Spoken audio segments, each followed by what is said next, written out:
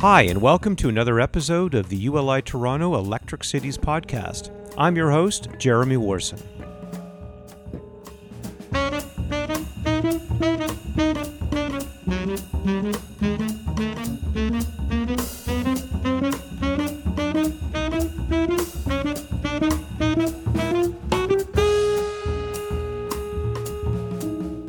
If you were to look out from the top of any tower in uptown, midtown, or downtown Toronto, there's a good chance you'd spot more than one building designed by the IBI Group, one of the world's largest architectural and engineering firms based right here in Toronto.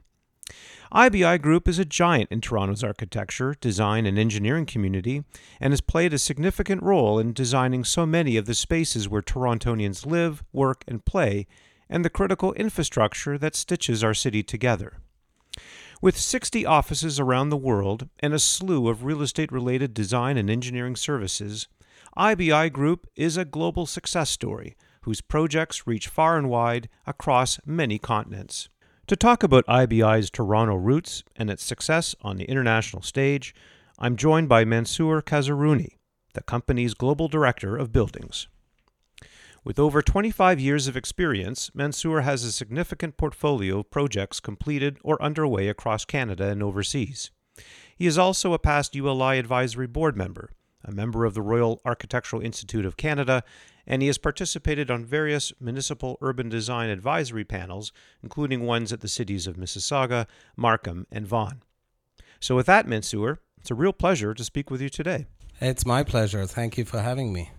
So before we get into talking about the IBI Group, I'm curious to learn more about your formative years, where you grew up, where you studied architecture, and how your experience living and working abroad shaped the way you think about design and your overall approach to architecture. Okay. Well, I was born 12,500 kilometers away in Mumbai, India, okay. Where I pursued my early studies in architecture with a 5-year kind of professional diploma. And I then followed that with a 2-year master's degree in architecture at Washington University in St. Louis, which I felt that I just needed to round off my education.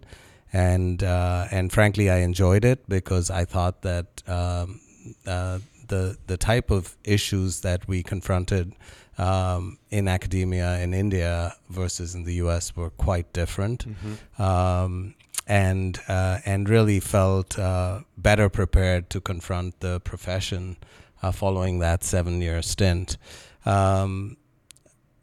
I graduated in 91, which wasn't exactly the best time to graduate from any profession in the U.S., where there was quite the recession underway. I remember.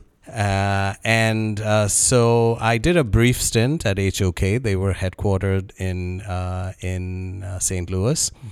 And shortly thereafter, I took off for the Middle East, where I heard there was a construction boom underway. And I landed in Abu Dhabi and got to work over there. Ended up staying in the Middle East in Abu Dhabi and in Dubai for most of the 90s, where I worked on some very, very exciting projects with a Canadian firm, projects such as the iconic Emirates Towers, and very exciting times. I was, young kid just out of school, designing the 8th tallest building in the world, hotels and office buildings and residential towers, and it was very exciting. So we ended up living there through most of the 90s. That was you and your family. Well, that's where my wife and I started our married life. That's where our first daughter was born. And it was really after she was born that we decided to move to Toronto and make it our home. So we moved here in the late 90s. But how did Toronto emerge as a place to come? I mean, this is the first time you're mentioning it. Yeah, it's interesting because, there were two compelling reasons. Firstly, I had worked for most of my career at a Canadian firm until then, and so I was very familiar with Canadian design standards, and I was surrounded by Canadian colleagues in the Middle East. So there was a sense of familiarity there professionally. And then we visited Canada prior to moving here in the late 90s. And I was super impressed by Toronto as a city. You know, the diversity here was quite evident. The growth potential was just staring at you. And most importantly, my wife and I found out that we had more family here than anywhere else in the world. So we thought it would be a great place to raise our family among family, and so it became an easy choice. So what did you think of Toronto architecture when you came here? What was your impression of the Toronto architecture scene and the local development industry? I think it was in its kind of very early stages. It was just kind of beginning to evolve. I remember in the late 90s, City Place was just starting to take off. We had just heard about being commissioned to do the first 2 towers, and they were going to be based on this kind of Vancouver model of tower and podium. The point tower typology had just kind of started to surface in Toronto. So very, very early stages, I would say. I see. So you saw a lot of potential, but I guess what I'm asking is whether you saw Toronto in its infancy compared to some of the other places you had already worked. Yes and no. I think that Dubai was very much in its infancy. When we did the Emirates Towers in Dubai, that in my mind really opened the floodgates for what Dubai ended up becoming. I always say it was a pretty small town when I lived there. The Emirates Towers were the first 2 truly tall towers that were done in Dubai, and they were completed in the late 90s. And it was in the early 2000s that we saw this kind of this huge array of development and tall buildings starting to proliferate in Dubai. So that was in its infancy as well. But coming here to Toronto, it was a different kind of development. And it was prompted by, what I've called the perfect storm for the last 20 years. There was this kind of demand. There was migration. There was a need for housing. There was a lot of development potential.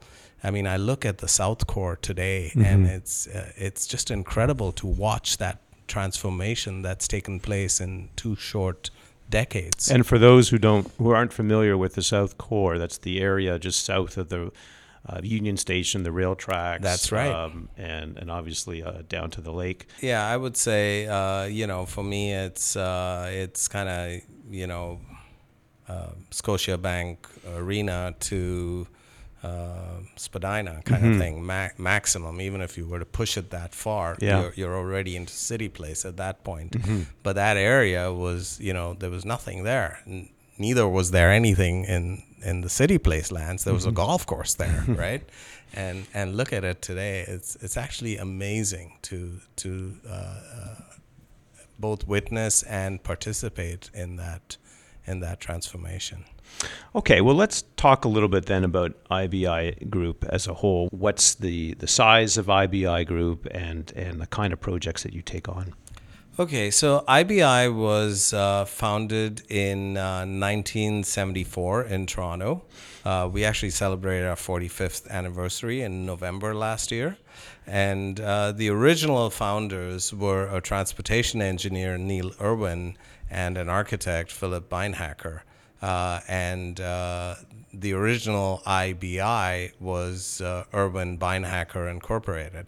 And so that's where the firm really started. And in the early to mid 90s, we actually did the master plan for the railway lands that reshaped, frankly, a big part of the GTA. Okay. And delivered our first traffic management system in the late 80s. In the 90s, IBI began its work on the King Liberty Master Plan. So, if you can just envision that, basically west of Spadina, right through Liberty Village, that was all master planned by IBI. In 2000, IBI actually made its first acquisition of an Ottawa-based architecture practice called Murray & Murray, and went public in 2004 as a publicly traded company under the symbol IBG on the Toronto Stock Exchange. And that led to a spate of acquisitions, which saw a very rapid kind of period of growth in the 2000s. And in 2008, IBI acquired Page & Steel. That's actually where I came from. Right. I started my life in Toronto at Page & Steel, where I grew to become a partner, and we were acquired by IBI in 2008.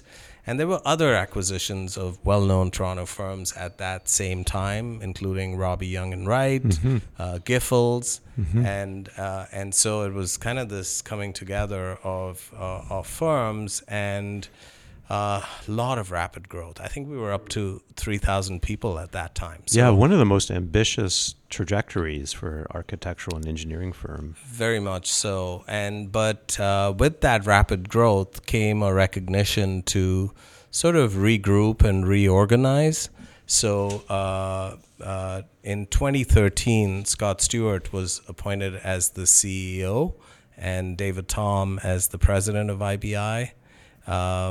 And there were a bunch of kind of changes that occurred at that time that helped us get better organized as a global firm. And in 2015, we were appointed as co-lead of the Crosslinks Consortium and began work on the Eglinton Crosstown LRT.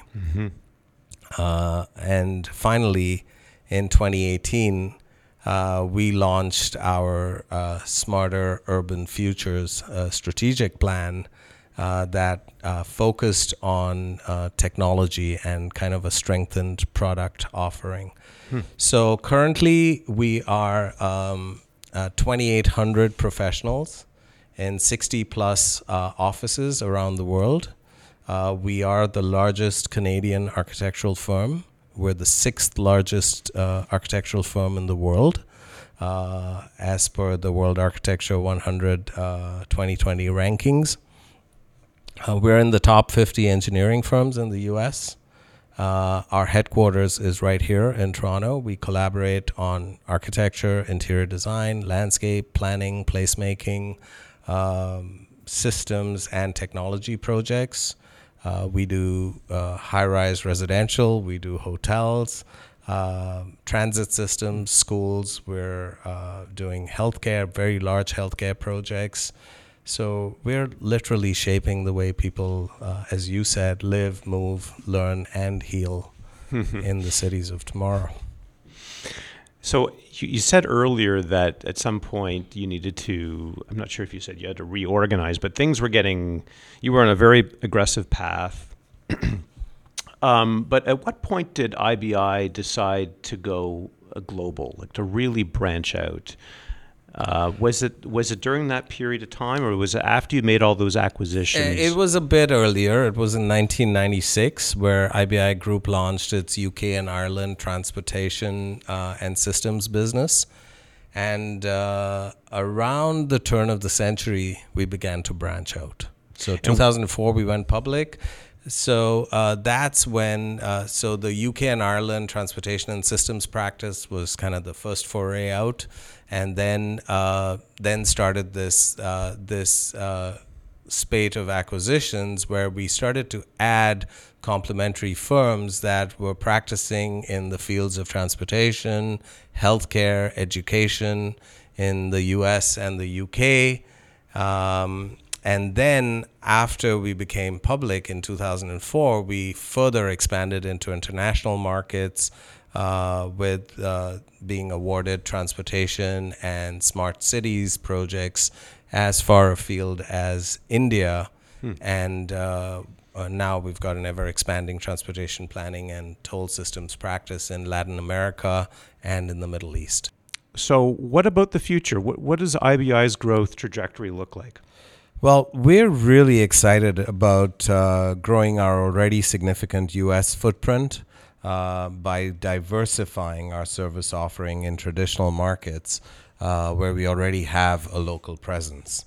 As an example, last year we saw a surge in our mixed-use high-rise work along the U.S. West Coast. That's traditionally been an education and civic architecture practice for us. This diversification came about as a result of a very close collaboration between our U.S. West Coast offices and our Vancouver office, and we were able to bring down that mixed-use expertise that resides in our Vancouver practice along the West Coast of the U.S., and now we're doing multiple towers along the U.S. West Coast. Similarly, we're working closely with our U.S. East Coast offices from Toronto, and we're seeing great results. We've just started work on a large new corporate campus in Michigan. We're doing master planning work in D.C., a tower in Rhode Island, and we're doing performing arts center work in Florida. We plan to build on this momentum, and really expand our footprint in higher education and student housing in the U.S. and Canada, actually, and continue to expand our mixed-use work both in the U.S. and in the U.K., and then the very important role that placemaking plays at the front end of these large mixed-use projects is something that we support and promote in all the markets that we operate in, and we see that growing in the Middle East as well. What are some of the biggest challenges to operating on such a global scale with so many different avenues of work? Well, in the early days, as I explained, a big part of that growth was by acquisition. That's not been the case since 2012. We've all our growth in the last 8 years has been organic. But there are a multitude of challenges associated with growth by acquisition, and such rapid growth at that. I'd say the first one was creating the operational and corporate support to ensure that we had an efficient and consistent operation as a firm, as a brand. The second was creating a unified culture across the firm, and a clear understanding of our approach to city building and all of the services that IBI has to offer in shaping the urban environment. The third, and very important, was creating a collaborative environment. That was always drawing on the best minds associated with any opportunity based on their domain knowledge and not based on where they were located, so that we were always bringing our best team, our A game, to any opportunity, no matter where it was in the world. And I'd say that we've come a long way since those early days, where we are actually able to operate in a much more integrated manner than ever before. Yeah, I mean, I was going to ask, it must take a little bit of time especially for those companies that are being, including Page and Steel and others, when they're being brought into the IBI family. Is there a bit of a culture clash? Is there a bit of adaptation for everyone to kind of understand the new approach under this larger umbrella? Does it take a little bit of getting used to working in that larger family? Well, I think if you take a step back and look at it, most firms that are merging or being acquired or collaborating in any way, shape, or form are going in knowing that inherently there is synergy there. There needs to be a recognition of what are the best aspects of both practices and what each brings to the table, and So that's kind of the early days of the relationship, and obviously having been involved in this kind of pivotal last decade of reshaping IBI and its emergence as a global firm, each of these acquired firms has been able to contribute to that sort of reshaping. I see. And so there is a kind of a mutual sense of ownership, pride, participation in the growth and evolution of the firm. And I think that supersedes kind of individual culture issues. Okay. So you're still obviously a Toronto-based company. Very much. So how does that Toronto-based mindset play a role in shaping the company's success when you're working abroad, when you're not necessarily here, but when you're doing projects in other continents, for instance? Toronto has been one of the most active and thriving cities in the world from a migration, growth, and development perspective in the last couple of decades. What that's provided us is a really unique opportunity to hone our craft and to build a very talented team that have then carried this expertise to other parts of the firm in many countries across the globe. Now, don't get me wrong. It's not, not all about Toronto expertise, because as a global firm, we've also learned a great deal from our colleagues in those offices in other parts of the globe, and that expertise has in turn enabled us to enter new markets in Canada. So you've gone global, and you're continuing to go global, and you're relying on that expertise from both within and abroad. So what are the lessons that you've learned by going global? We've learned our lessons from going global, and the first one we've learned is that one size doesn't fit all. Okay. Each market and culture is different, and we have to adapt our business model and our design approach to suit the environments in which we operate. This requires a very high degree of agility and a willingness to adapt. So that's really important. And secondly, it's important that all of our team members feel connected to the rest of the firm and are aware and involved in initiatives underway across the firm, no matter where they occur. Everything doesn't originate in Toronto, and that's really important. And I think we, in turn, learn a lot from the new markets that we operate in, and we bring best practices from across the globe to inform our work in local markets. So if there are great lessons learned in Toronto and we can bring them to new markets, that's terrific. But likewise, there are lessons we learn from our global practice that we can bring back home. Okay, well, let's talk about examples in both those scenarios. Let's talk about the first, where you're going out. I'm really curious now to better understand some international projects, maybe one or two projects you'd like to cite that really characterizes IBI's global brand.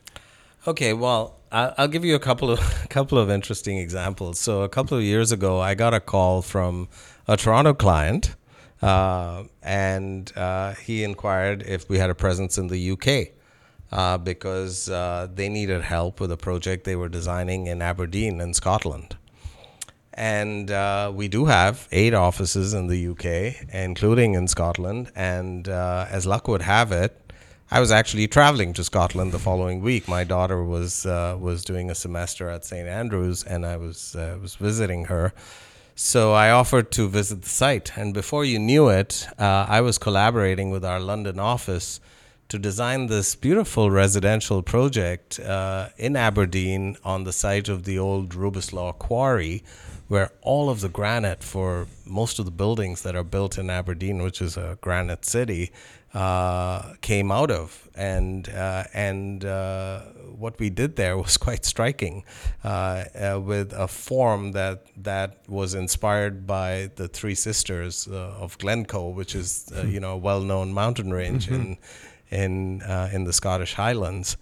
And so Toronto relationship, experience with residential work here, Toronto client, a remote site in Aberdeen. We had the international network. We were able to take it out there and do our work there, which was highly informed by the local context. Okay. So that's one example. Similarly, another example where a few years prior to that, our mixed use experience and expertise being quite well known, we were invited to join a very high-profile international team that was designing the Royal Atlantis hotel and residences on the Palm Island in Dubai. Mm-hmm. And this is a very high-end, 2 million square feet residential and hotel project, very iconic. And we were the executive architects, produced all the drawings here in Toronto. And the project's currently under construction. We have 3 of our team members from Toronto permanently stationed there in Dubai on site, and it's expected to open at the end of this year. So great examples of where we've able to export our Toronto-based expertise in residential and mixed-use design to other countries.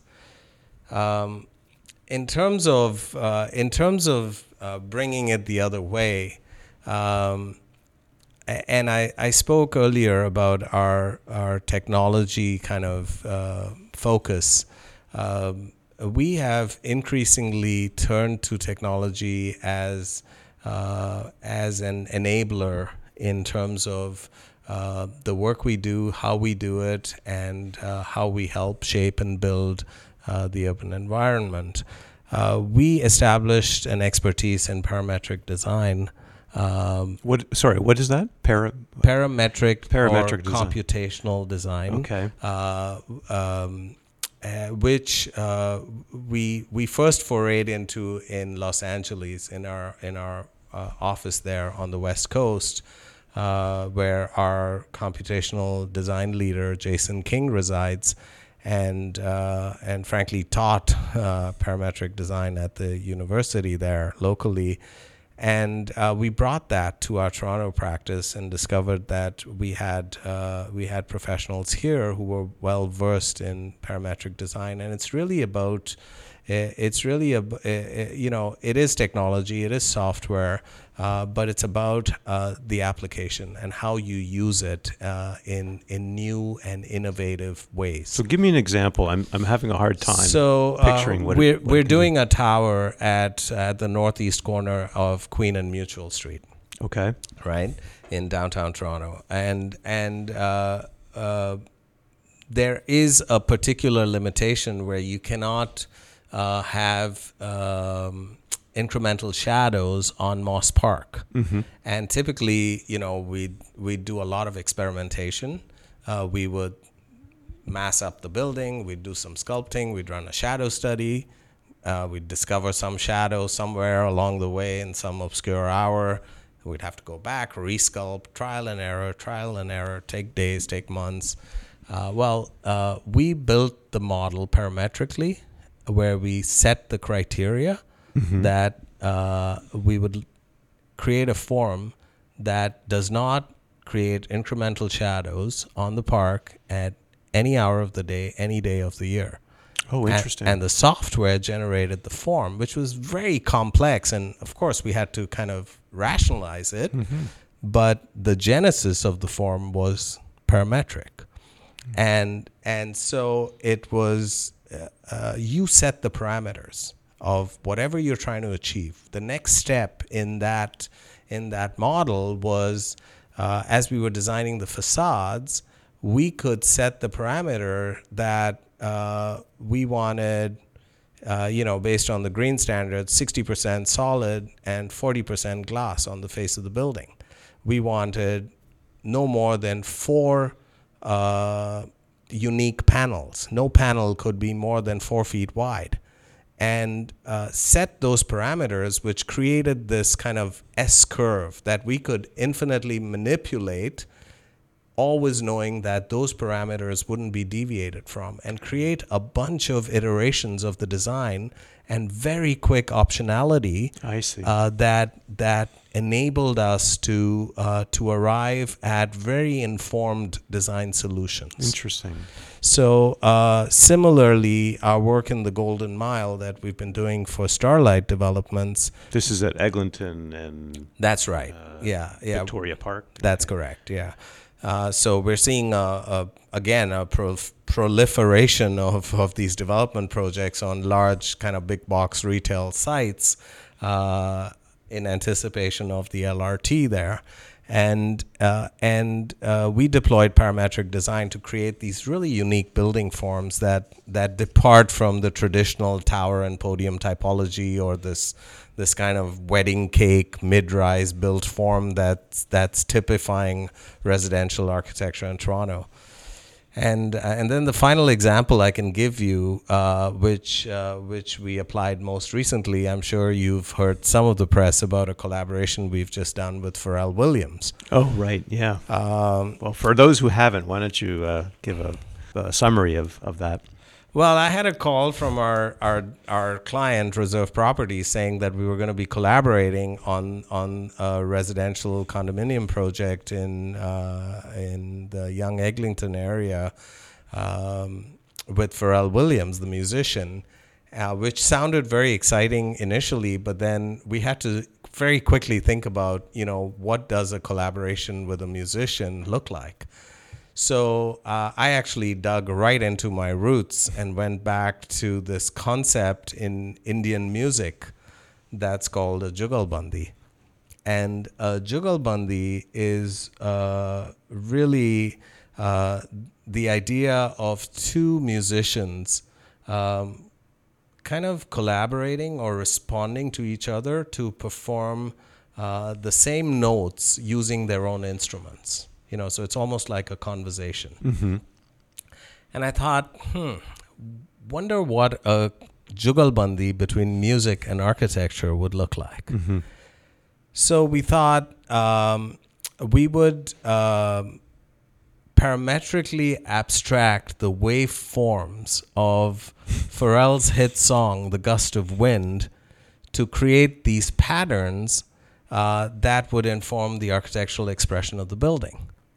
So nothing to do with constraints by the surrounding environment, like shadow impacts or urban design, but really designed by the wavelengths generated from his type of music. Well, that informed the expression. Those constraints of built form that you referred to, they had to be, we had to conform to Sure. them. They had been established. We had to conform. So it was working within those parameters, never kind of stepping out of those bounds, Mm-hmm. but then adding this additional layer, which created this very interesting, and that was just the genesis of the collaboration. And it went much further and much deeper, and a lot has been written about it lately, which, we could spend the next hour talking about, but I just wanted to highlight how we have turned to the technology and found creative ways of using it. This technology wasn't designed to create collaborations Mm-hmm. between musicians and architects, Mm-hmm. but it's just our creative way of adapting the technology. A technology that was developed by one of your staff members in California. Well, the software exists. Okay. But the creating the adaptation, and I'd say that the way in which we're using it is actually quite unique and very, very creative. I've given you a few architectural examples. We're using it in urban design. We're using it in transportation and planning, in many of the areas that we practice in. I want to get towards the end of this podcast discussion. We were talking about buildings in the city, and the city is becoming really a global city, and it has been probably for the last decade, but it's hit that threshold. Incredibly diverse. As you know, there are more cranes here than anywhere else in North America. No signs of slowing down. So when you cast your eye across all the newer buildings that have gone up, say, in the last 10, 15, 20 years, how would you rate their look and quality compared to what you see in other global cities? Well, I think it's evolved. I would say that the architecture, Toronto's architecture in 2020 looks vastly different than it did in the 1990s when I first got here. And I think that we are beginning to see a great deal of diversity in our architectural expression of our newer buildings. And I think that's driven by a multitude of factors. There's global influences, the proliferation of technology. There's access to information from all over the world. There's been changes to our building standards and an increased kind of emphasis on sustainability. Mm-hmm. There have been innovations with new building materials. And I would say that we've also seen architects from around the world landing on our shores. And to work or to observe? I think to work. We're seeing a lot of international architects in Toronto lately, a lot more than we did in the early days. And I actually welcome this because I think it's creating a kind of rich and diverse tapestry of architectural expression. And it's challenging local firms to up their game, mm-hmm. and creating this kind of this desire to raise the bar on the quality of the work that's being produced locally. And I think it's showing. I think the results are evident. Mm-hmm. I think our buildings are not only getting bigger and taller, and but they're getting more sophisticated. I'll tell you an interesting story. I was in a meeting with a very high-profile developer in New York, who's doing some of the tallest buildings there. And we were doing our introductions, and he was very quickly going around the room, not, frankly, too interested, until he landed on me and learned that I was from Toronto. And that really piqued his interest. He kind of looked up and said, Toronto, tell me about Toronto. And I said, what would you like to know? He said, well, what are the latest trends in residential architecture in Toronto? What's working? What's not working? What are the new innovations that you folks have undertaken? And I found that really interesting, to be sitting in New York with this high-profile developer who's doing these really significant projects, and what he was most interested in was Toronto's development scene. Why is that? I think because we've announced ourselves really well on the world stage, and I think the kind of growth, the kind of development, the kind of evolution of Toronto's architecture, of our downtown, of the South Core, as we spoke about earlier, has really attracted a lot of attention. Can we do better? Of course we can, and that's what keeps it exciting. But what about some of there will always be critics out there. That's just the nature of the beast. But people would say, just, here comes another glass tower. We're seeing the same thing coming up time and time again at every downtown or midtown corner. Are these the towers that we're seeing? Is that a Toronto look, or is that a look that is replicated from every major metropolis around the world? I think we saw a lot of that in Vancouver. Mm-hmm. I think, I think what we're looking at and what we are evaluating is a moment in the life of a city. 10 years or 15 years in the life of a city is a short time span. Mm-hmm. And yes, this will be the era of the glass towers. But let me tell you, that era is fast coming to an end. We have new green standards. I spoke about sustainability earlier. I spoke about 60% solid and 40% glass. Mm-hmm. I think the look of our towers in the city is going to change very rapidly. And there are a lot more towers coming. And I think that when we look back at the end of this all, maybe, I don't know, 50 years from now, if a few of us are fortunate to still be on the planet at that point, it will look very different than it does today. And I think what we are responding to is an era of glass towers that is fast passing us by. And I think that mix, that richness, that diversity that I was talking about is going to be what endures as you know, the change occurs. So as Toronto increasingly exerts its presence as a global city, what are you most excited about when you're looking at Toronto and its future? Well, I'll tell you, with urbanization globally, this is a very special and a crucial time in the growth of cities worldwide.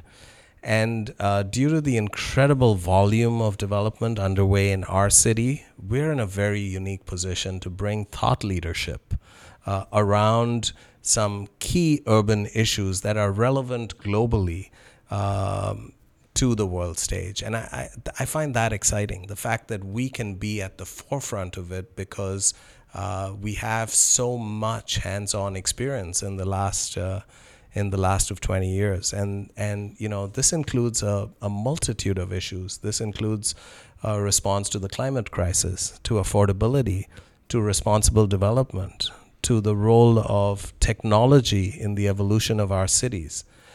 Here at IBI, we are preoccupied, and we really believe that technology is profoundly impacting the manner in which our cities are conceived, in which they are constructed, and in which they operate. And I find that really exciting. So you're clearly very optimistic for all the reasons you explained. I don't necessarily want to end this podcast on a negative note, but we are getting to the end. What are you most worried about for our city? I'll tell you what I'm most worried about. Toronto's population is slated to grow to 8 million by 2030 and 10 million by 2045. That's an additional 3 million people in our city in the next 25 years and 1 million more people in the next 10 years. Are we well placed to deal with this level of growth? Do we have the infrastructure, the transit, the housing, the institutions to support this growth? If the last 25 years have taught us anything, they have demonstrated what it takes to deal with this kind of growth. And I think we're going to have to ramp it up big time for the next 25 years. While this is a challenge and it worries me, I also see it as an enormous opportunity. And I hope that our industry recognizes that we're not going to get there by doing things the same way we've done them for the last 25 years. So what does it take? Does it take leadership by industry? Does it take leadership by government? Who has the ball? Who has the lead in all of this? I think there's a need for much closer collaboration between all of the stakeholders in the planning and design stages to ensure that we're collectively keeping up with this explosive growth. I think that the regulatory framework has gotten increasingly challenging as we strive to address many of our city's challenges through the development process. So as professionals, we need to continually innovate with new design solutions to address complex social, environmental, and economic challenges. And to me, that's actually what keeps this process so interesting. Well, that's a lot to take in. And, you know, this is a kind of theme that I think a lot of people in our industry are wrestling with and recognize the opportunity, but how do you make it happen? And I think you've hit upon a lot of interesting points. This has been really interesting to hear a lot about IBI, your global sphere of influence, and I'm sure a lot of people are going to want to learn more about your work and IBI's work at the ULI Spring Meeting coming up in May. So thanks again for your time. Thank you very much for this opportunity, and I am looking forward to welcoming the global development community to Toronto.